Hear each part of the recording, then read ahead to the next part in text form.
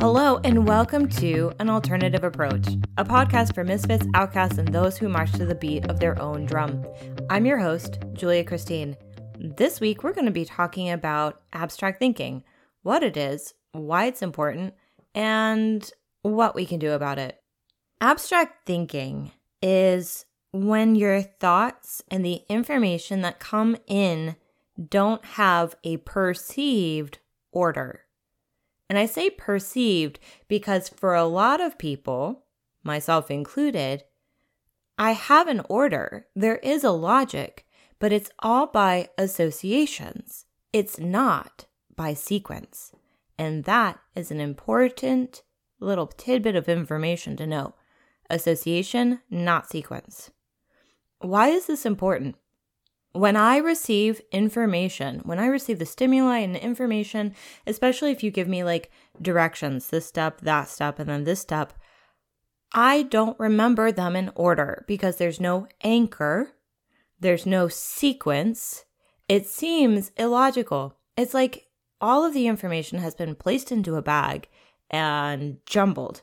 And then when I reach in to get it, what comes out is not in the order that I put in.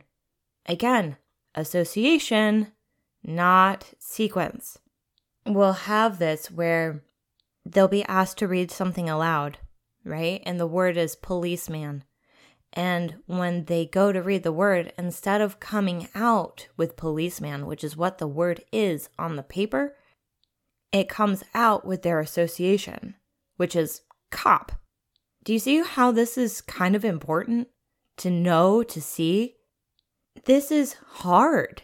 It is hard to communicate when it is by association, not sequence, because most of the population is neurotypical.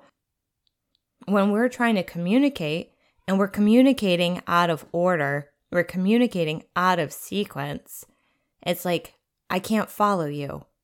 For a lot of neurodivergence, we might have that struggle where it's like, oh, I'm not following.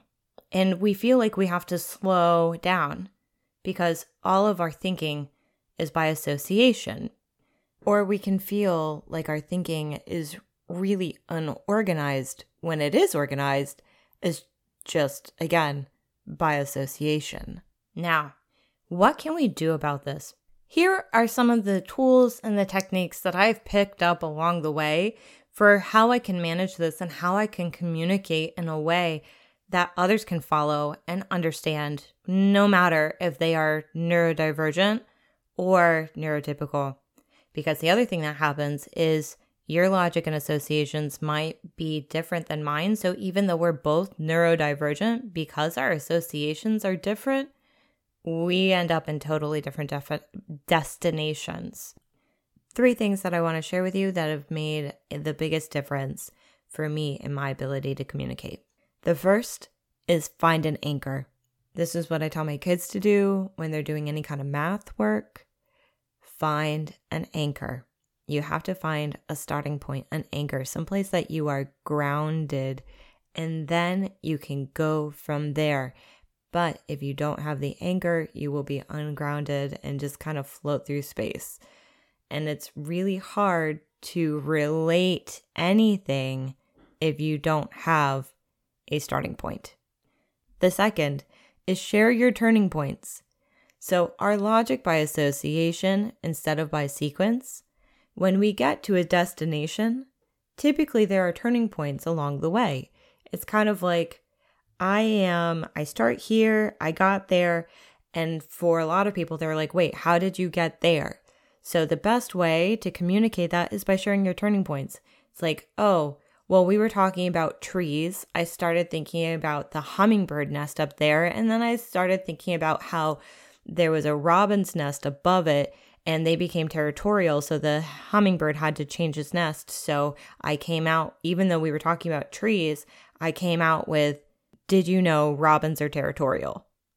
Share their turning points. Each of those was a turning point. Tree, hummingbird, robin. Boom. There it is. The third and final technique that I've gotten that helps a ton with my communication is actually something that I picked up in sales training during college. and that was repeat what you've heard. So people will tell me, yeah, we're going to do this, we're going to do that, we're going to do that, but it's all auditory, it's not tangible for me, and I can get lost. So for me, it will be like, okay, let me repeat that back to you to make sure that I understand what we're doing. And people are more than happy to oblige because they feel like they're being heard and understood. And that's exactly what we're trying to do. So then I will take the information, I'll summarize it into what I heard, and I'll repeat it back. But if I've missed anything, that gives them an opportunity to say, no, we're actually doing this next. And I'm like, oh, okay, great. And I take notes as I go so that I don't lose anything in between. It helps a ton with my ability to assign sequence. The last thing I'll share with you is finding an anchor can also help when our kids are reading, because it's like, I need you to find an anchor on the page. And reading what's there is a struggle. Like my oldest would just like try to fly through, and getting her to slow down was hard. So I'm like, find an anchor. And then that way she gets to choose that which comes naturally to her. She will find an anchor that comes natural, and the process works. Again and again, as long as she has her anchor, then it helps to give her the grounding from which she can jump off of. Thank you so much for listening to An Alternative Approach. If you found this helpful, will you please share it with somebody else that maybe needs to hear it?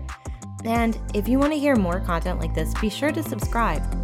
This is Julia Christine. Until next time.